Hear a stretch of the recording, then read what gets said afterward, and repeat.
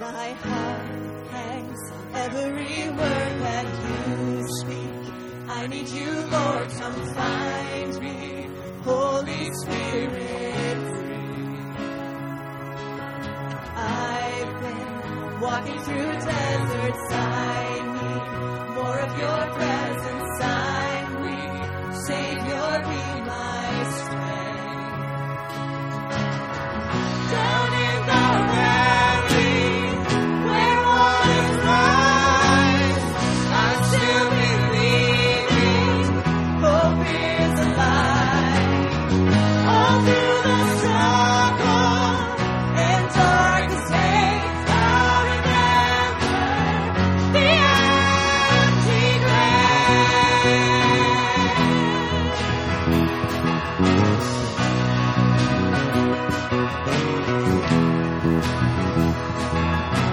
Your touch bringing me closer, your hand healing what's broken. My prayer, Father, make me near.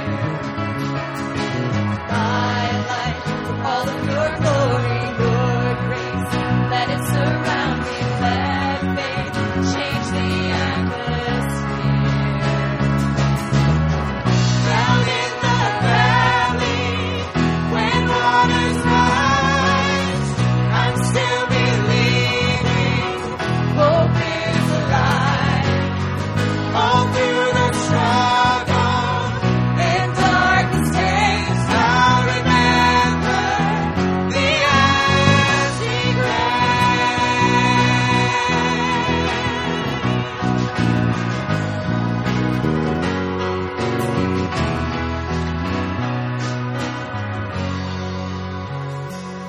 Hallelujah, death is done.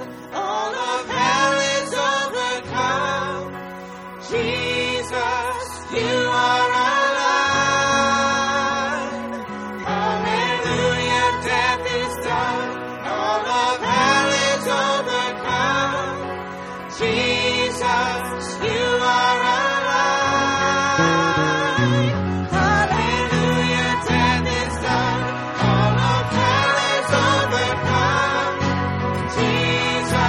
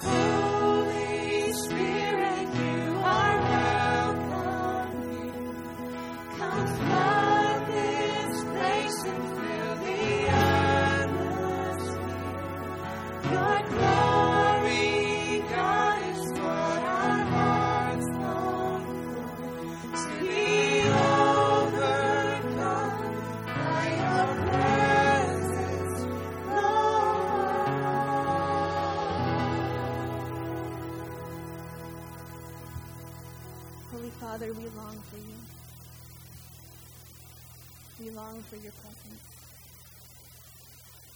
We know that there is never a time or a place that you are not with us.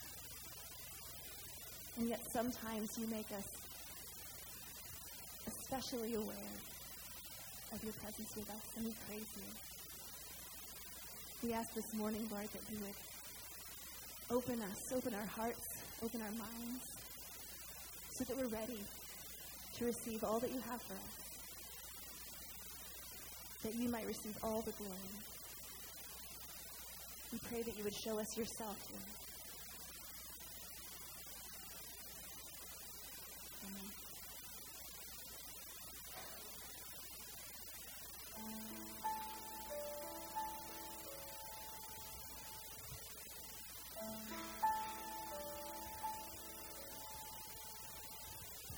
Prepare our hearts, O God. Help us to receive. Break the heart and sow the ground. Help our unbelief. Let your word sound deep in us. Cause it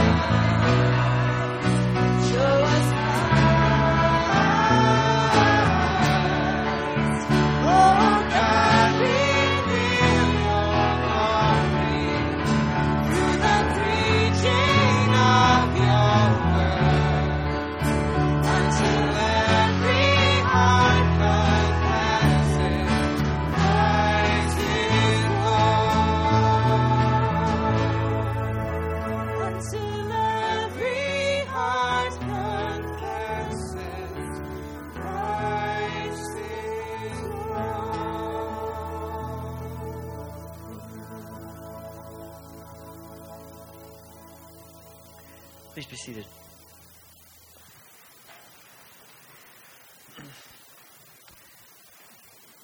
Worship is a participatory event. Sometimes it may feel like we aren't engaged in it, but we should be. And that's the goal. We sing together, we read Scripture together, we give together, we pray together. And this morning I want us to offer our prayers today a little more corporately. I'm going to invite you, I don't want to put any pressure on anyone, but I'm going to invite you to offer prayers, just 1 sentence, 2 sentence prayers. If you are able, maybe stand where you are and speak those prayers for others to hear. I know it can be a really intimidating thing to do, but it can also be a really encouraging thing to do, to hear each other as we pray together. So I'm going to lead us through that. We'll begin by thinking about some words of praise and thanksgiving. We'll think about praying for the world, the church in the world, and offer prayers also for ourselves and the needs that are closely connected to us and to our congregation and community. So let's take just a moment to quiet our hearts, to prepare our hearts, and then I want to invite you to offer prayers.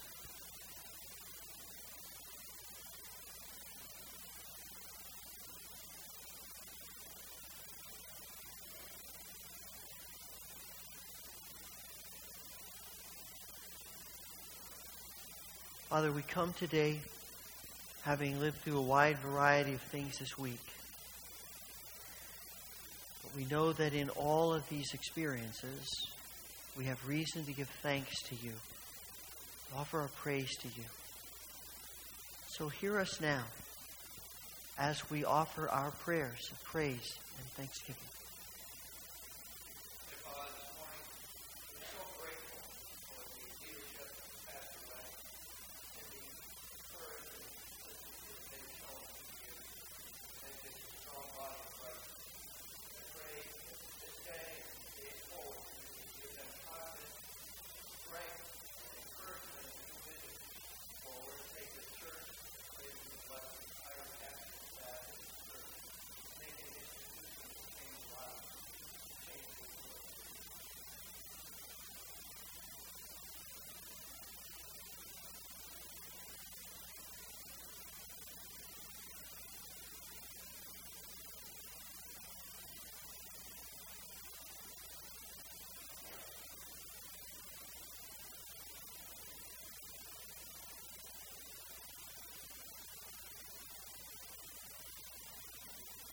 Father, thank you for a warm, safe place to gather today when we consider so many of our brothers and sisters in other places of the world.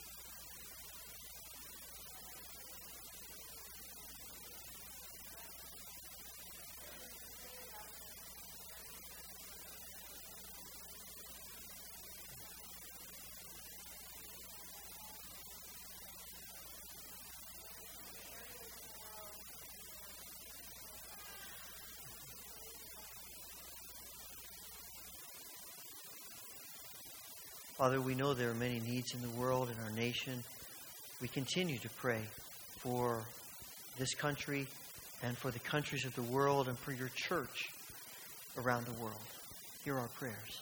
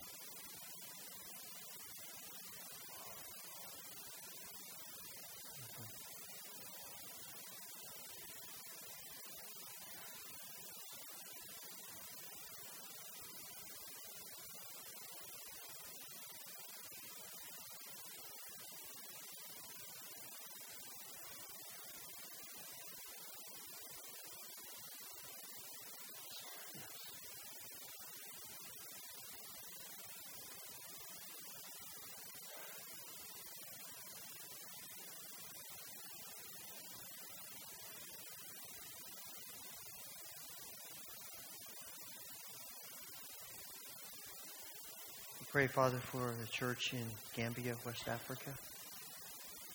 Thank you for the religious freedom that Christians are being offered.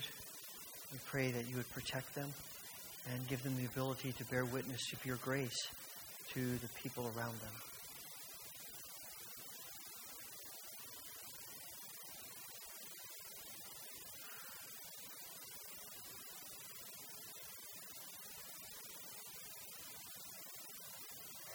Father, we come today with a variety of needs in our lives and the lives of those we love and care about.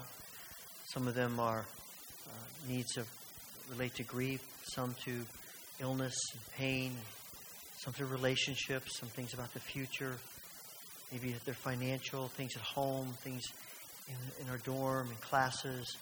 We pray, Father, that now you will hear our prayers for ourselves and for those close to us.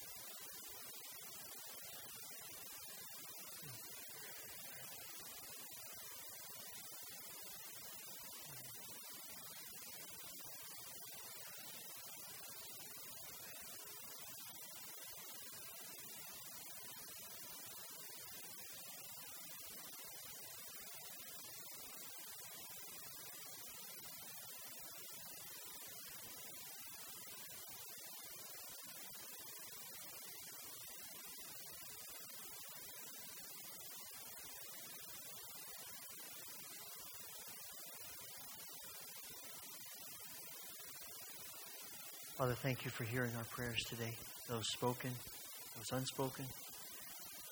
We know that you love us. We know that you are with us. We know that you're at work when we see it and when we don't. We declare our trust for you, and we offer all of these prayers in the name of our Lord and Savior, Jesus Christ, the one who teaches us the model for prayer, which we now pray together. Our Father, who art in heaven, hallowed be thy name. Thy kingdom come, thy will be done, on earth as it is in heaven.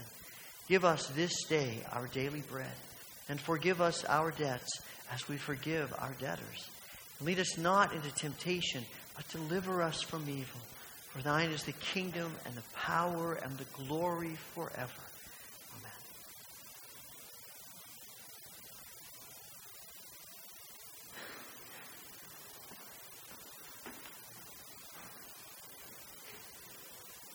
Our scripture reading this morning comes from the New Testament book of Philippians.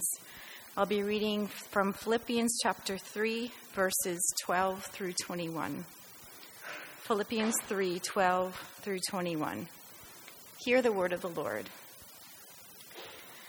Not that I have already obtained all this or have arrived at my goal, but I press on to take hold of that for which Christ Jesus took hold of me. Brothers and sisters, I do not consider myself yet to have taken hold of it. But one thing I do, forgetting what is behind and straining toward what is ahead, I press on toward the goal to win the prize for which God called me heavenward in Christ Jesus. All of us, then, who are mature, should take such a view of things. And if on some point you think differently, that, too, God will make clear to you. Only let us live up to what we have already attained. Join together in following my example, brothers and sisters. And just as you have us as a model, keep your eyes on those who live as we do. For, as I've often told you before and now tell you again, even with tears, many live as enemies of the cross of Christ. Their destiny is destruction. Their God is their stomach, and their glory is in their shame. Their mind is set on earthly things, but our citizenship is in heaven. And we eagerly await a Savior from there, the Lord Jesus Christ, who, by the power that enables him to bring everything under his control, will transform our lowly bodies so that they will be like his glorious body. This is the word of the Lord. I invite you to share a word of greeting, stand, share a word of greeting with others. Take a little extra time for folks you may not know and introduce yourself.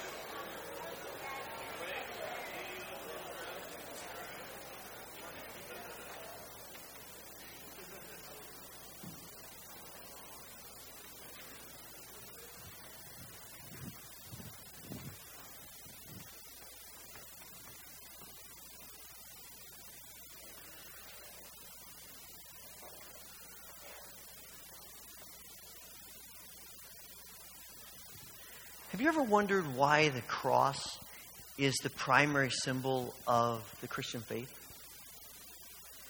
You probably just take it for granted because it's been the symbol for so long.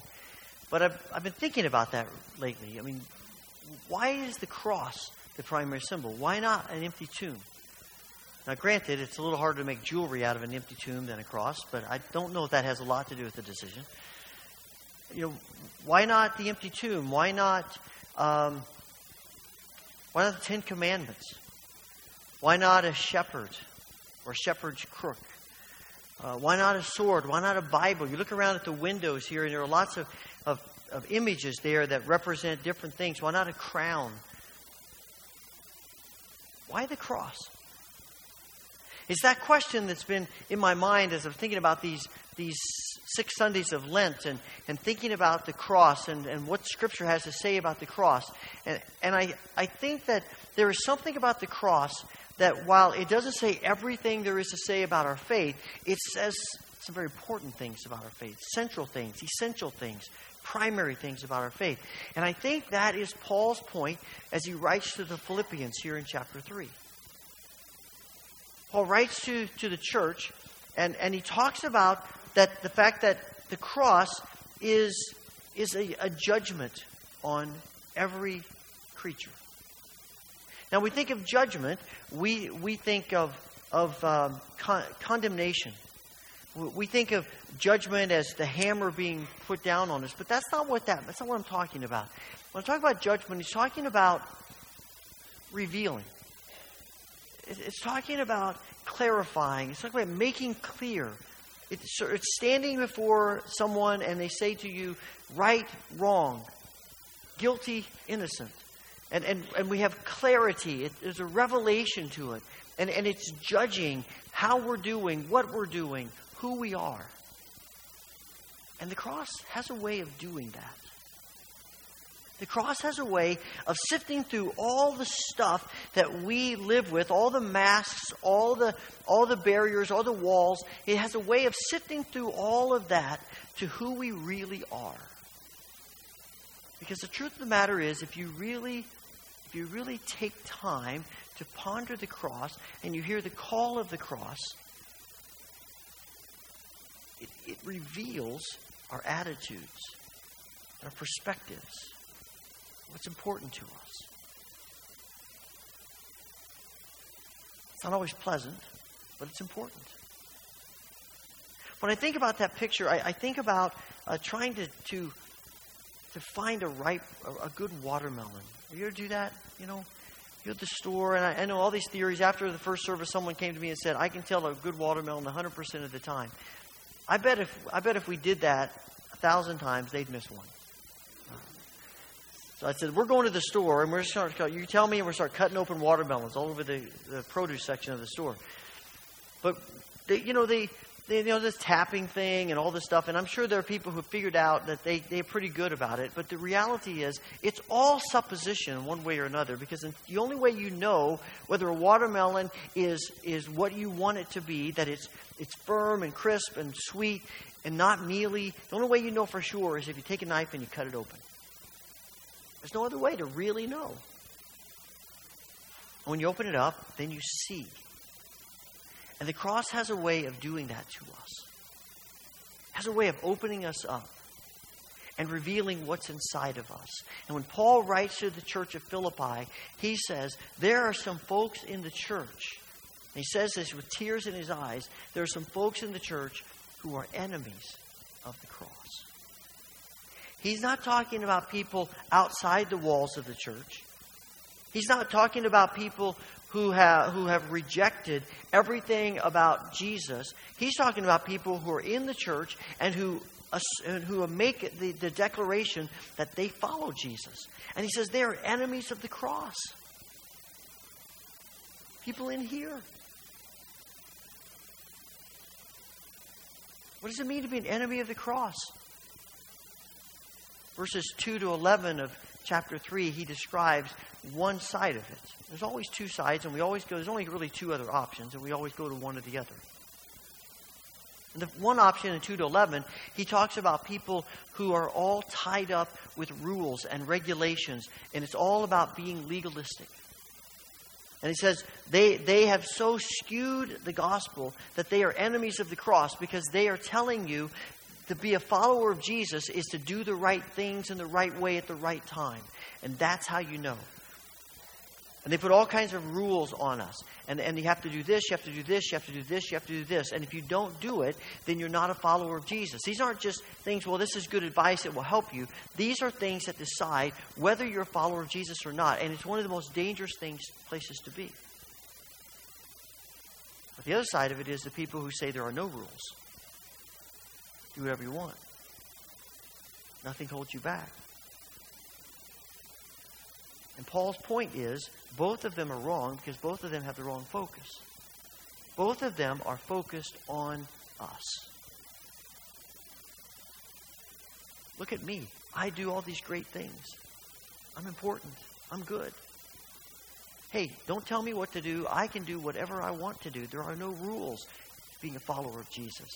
It's all about me.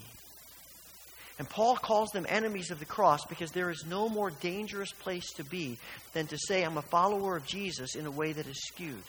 I think Paul would say, I would rather have you be an atheist than be this. Because you're giving the impression that you're good, but you're not.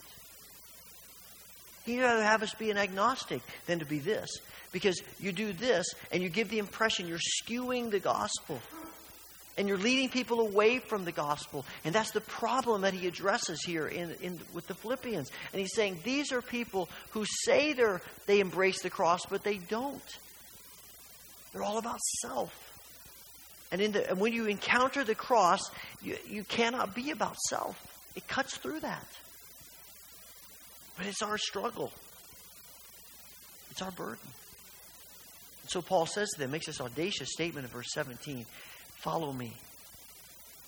You do what I do. I've read that numerous times. Now, every time I read it, I think, should he say follow Jesus? And that's what he means. But he's saying, let me give you a living example. Now that sounds a bit arrogant for Paul to say that. Hey, look at me. But he's not saying, look at me because I'm perfect. He's saying, look at me because I've made a decision to be willingly selfless about how I live my life. And the people of Philippi know that. Because he was there when the church in Philippi started. And when he was there, he was beaten to with an inch of his life. He was thrown into prison, he and Silas. And God used that miraculously. But that church in Philippi was started in the suffering of Paul. And Paul, you can hear the underlying Paul saying, I didn't have to do that. I didn't really want to do that. It wasn't my choice to say, hey, beat me to within an inch of my life and throw me in prison. But I did it. Because sometimes when you're a follower of Jesus, selflessness takes you places you might not want to go. Just like Jesus. Paul is saying, follow me because my life is wrapped up in being willingly selfless. For you, for others, because my focus is the cross. I think what Paul's really saying is to embrace the teachings of Jesus, the teachings of all of Scripture, maybe specifically the teachings of the Beatitudes and the Sermon on the Mount. Because you cannot practice, you cannot embrace the Sermon on the Mount without embracing the cross. If you don't embrace the cross, you will never embrace the Beatitudes. Why would you? If you don't embrace the cross, why would you think that blessing is connected to being poor in spirit? If you don't embrace the cross, why would you think that blessing would be connected to being merciful and being meek and humble and being persecuted and hungering for God to bring about His kingdom on earth as it is in heaven? If you don't embrace the cross, what possible reason would you have for turning the other cheek and going the extra mile? Makes no sense. To embrace the cross is to embrace these core teachings of Jesus and really all of Scripture, because it's really all there, of selflessness, of giving ourselves away in the spirit of the cross. I think that mindset starts by acknowledging our sinfulness. By acknowledging who we are.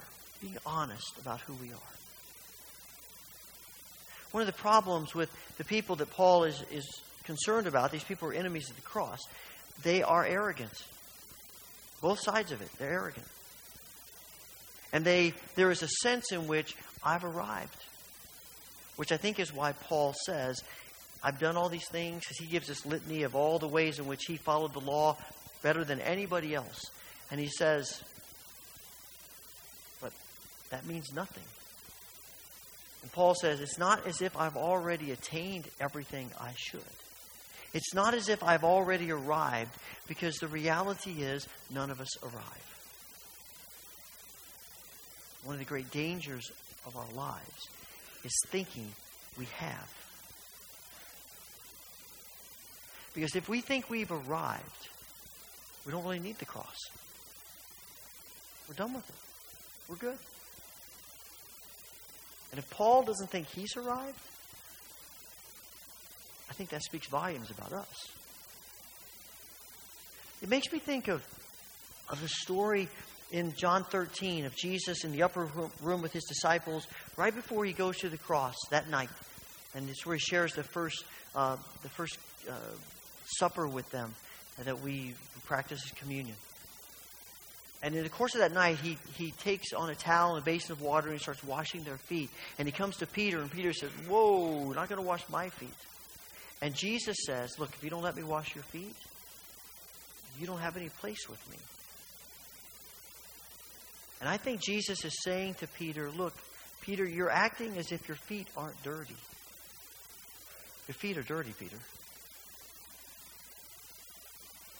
And the reality is, we all walk around with dirty feet.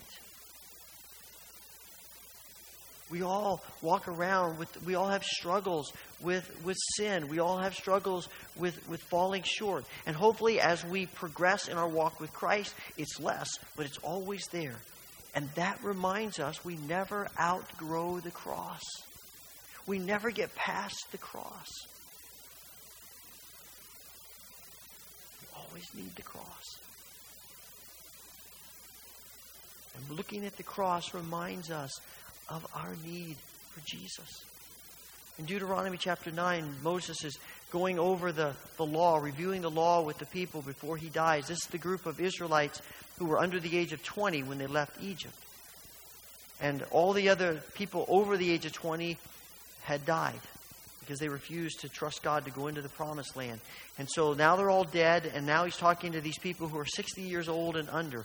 But they were young when they went through those experiences and when the law was given. And so he's going back and reviewing all of it again. And he says in chapter 9, verse 7, don't forget how you rebelled against your God.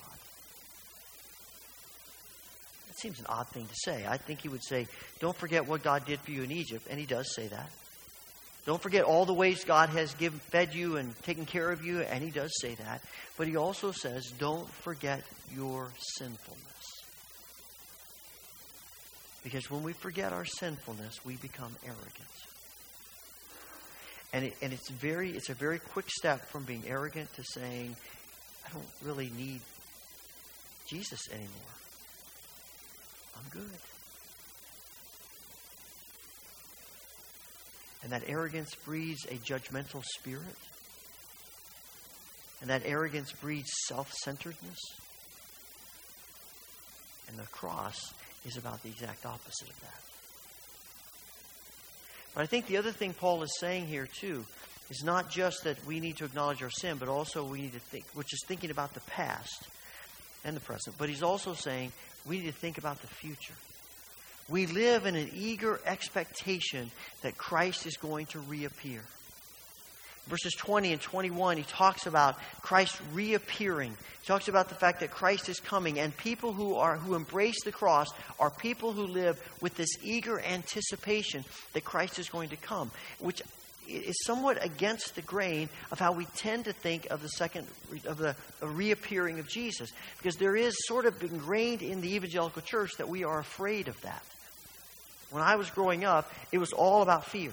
The movies we watched, the books you read, it was all about this is going to be horrible, and this is something you need to be scared of and feel anxious about, because this is going to be a horrible thing.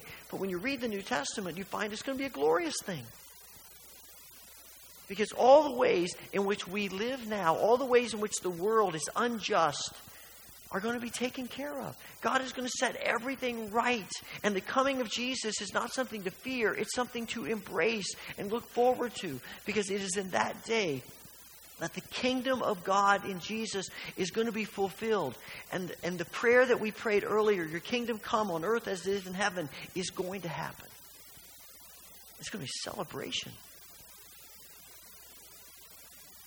And we eagerly anticipate that. Because in that day, what we desire, what we want,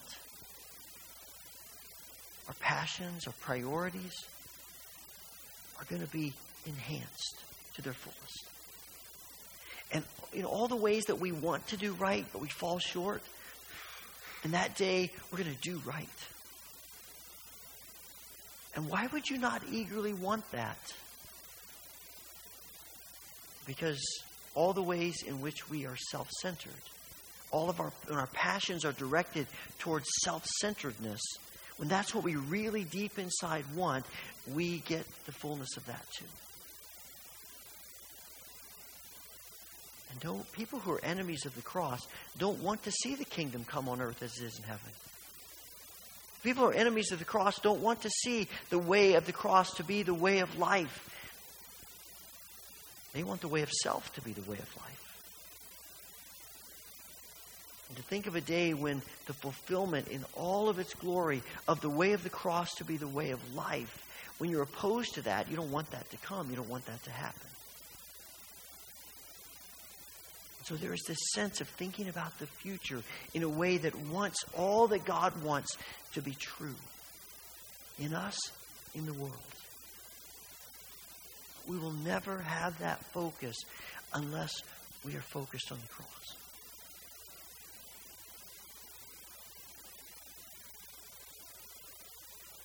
It is Paul saying, I'm forgetting what's behind. I'm straining to what's ahead. And in that process of that sort of dual mindset, there is living in the moment. You get a sense from Paul that he might be saying living in the moment's a bad thing. Because living in the moment is selfishness. But Jesus talks about living in the moment too. The difference is he's living in the moment with our focus on the cross. He's living on the moment of self-giving love and compassion and grace. He's talking about living in the moment in such a way, so focused on the cross, that we begin to look more and more like Jesus. Think like Jesus. Act like Jesus. Relate like Jesus. Want what Jesus wants. With that mindset, focused on the cross, he can start making us the people he created us to be.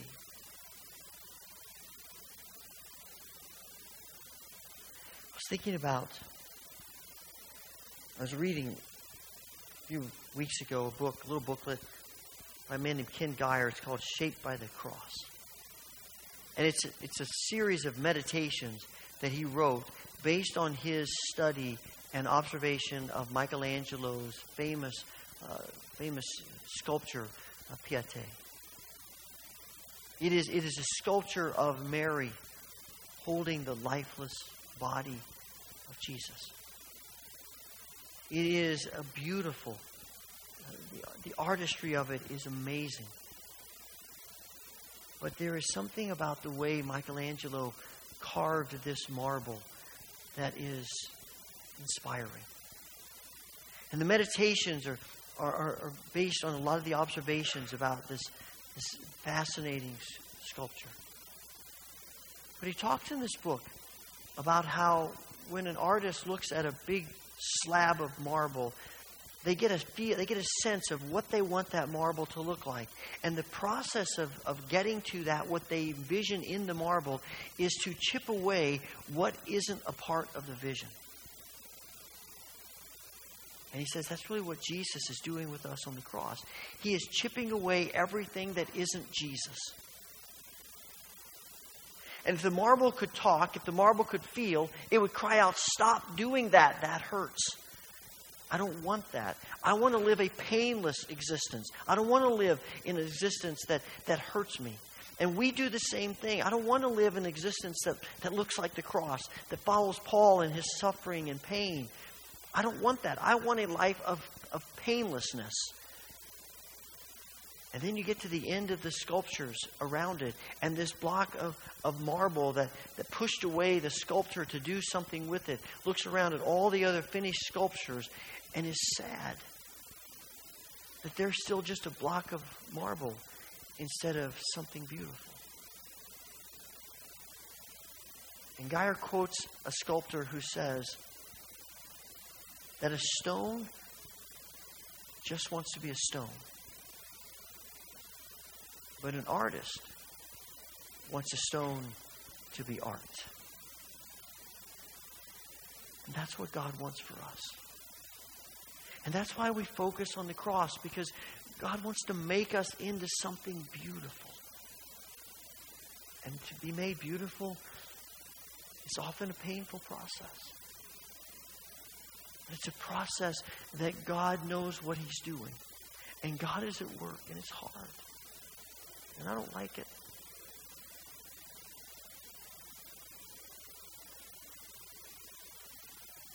But the way of the cross is the way of life. And I guess it comes down to, what do we want to be? What do we want revealed? We want the cross to show about who we are. In many ways, it comes back to the famous statement of C.S. Lewis.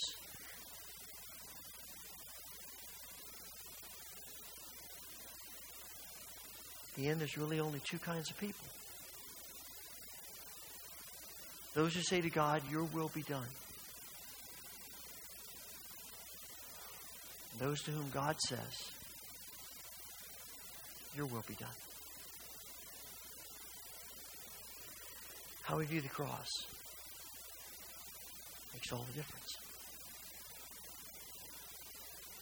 Holy Father, it's hard. We fight. We struggle. We want you to make us what you see in us.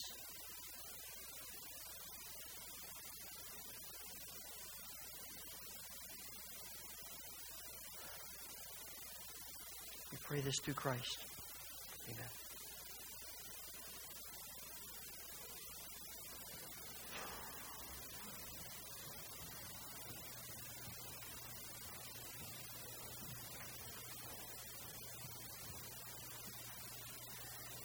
I'd like to invite the ushers forward as we give back to God from all that He has given to each of us.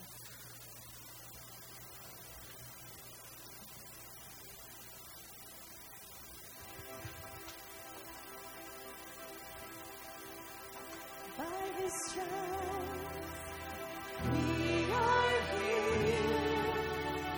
By His nail-pierced hands we're free. By His blood we're washed clean. Now we have the victory. The power of sin is broken.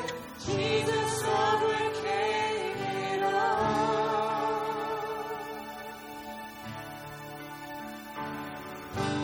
He has won our freedom. Jesus has won it all.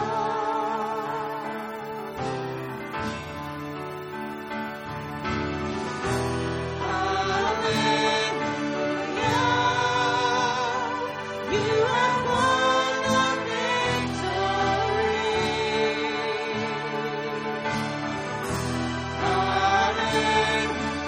Hallelujah. By your cross we've been set free. Death could not hold you down. You are the risen King, seated in majesty. You are the risen King. By His stripes we are healed. By His nail-pierced hands we're free. By His blood we're washed clean. Now we have the victory. Power of sin is broken. Jesus overcame it all.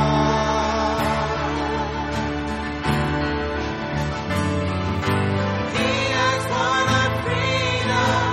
Jesus has won it all. Stand with us.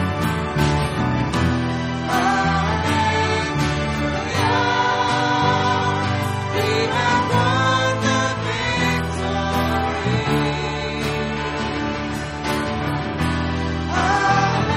Hallelujah. By your cross we've been set free. Death could not hold you down. You are the risen King, seated in majesty. You are the risen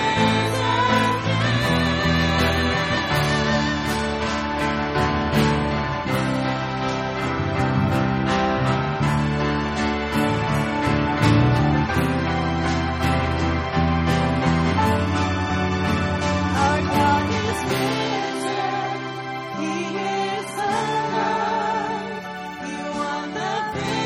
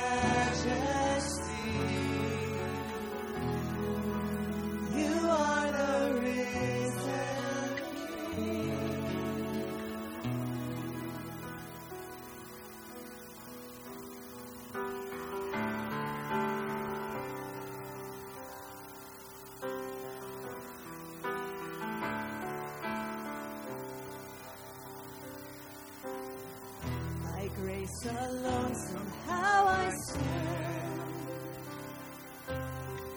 Where sin once made me fear to tread.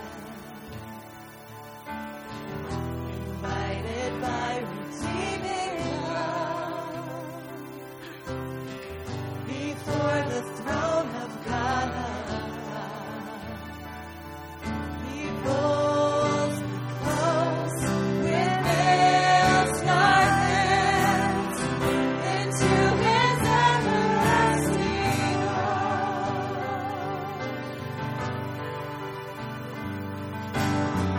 When condemnation grips my heart and Satan tempts me to despair, I hear the voice that scatters fear. The great I am, the Lord is near. Oh, praise the one who fights for me and shields my soul eternally.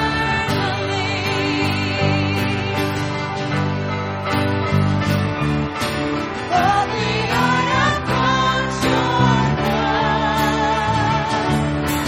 Blameless now I'm running home. By your blood I come, and the rest are on into the arms of majesty.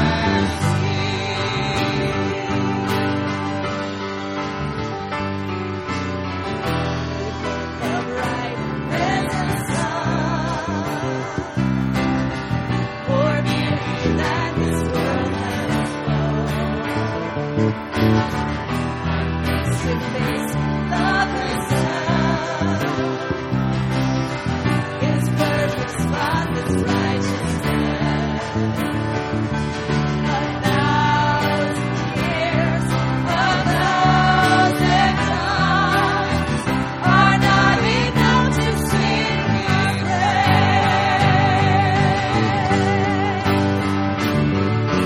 Holy I approach your throne. Blameless now I'm running home. By your blood I come, and the rest you're on into the arms of majesty.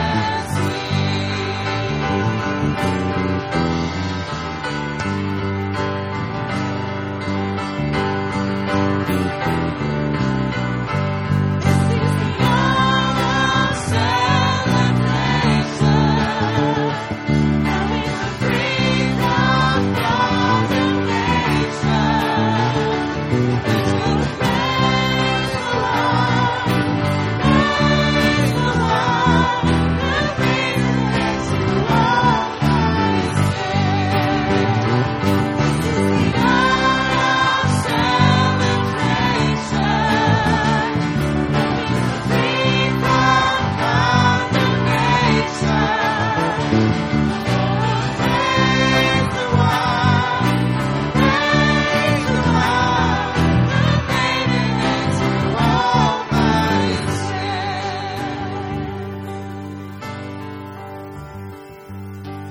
Boldly I approach your throne. Blameless now I'm running home. By your blood I come, welcomed as your own into the arms of majesty. Boldly I approach your throne. Blameless now I'm running home. By your blood I come, welcomed as your own into the arms of majesty. By your blood I come, welcomed as your own into the arms of majesty.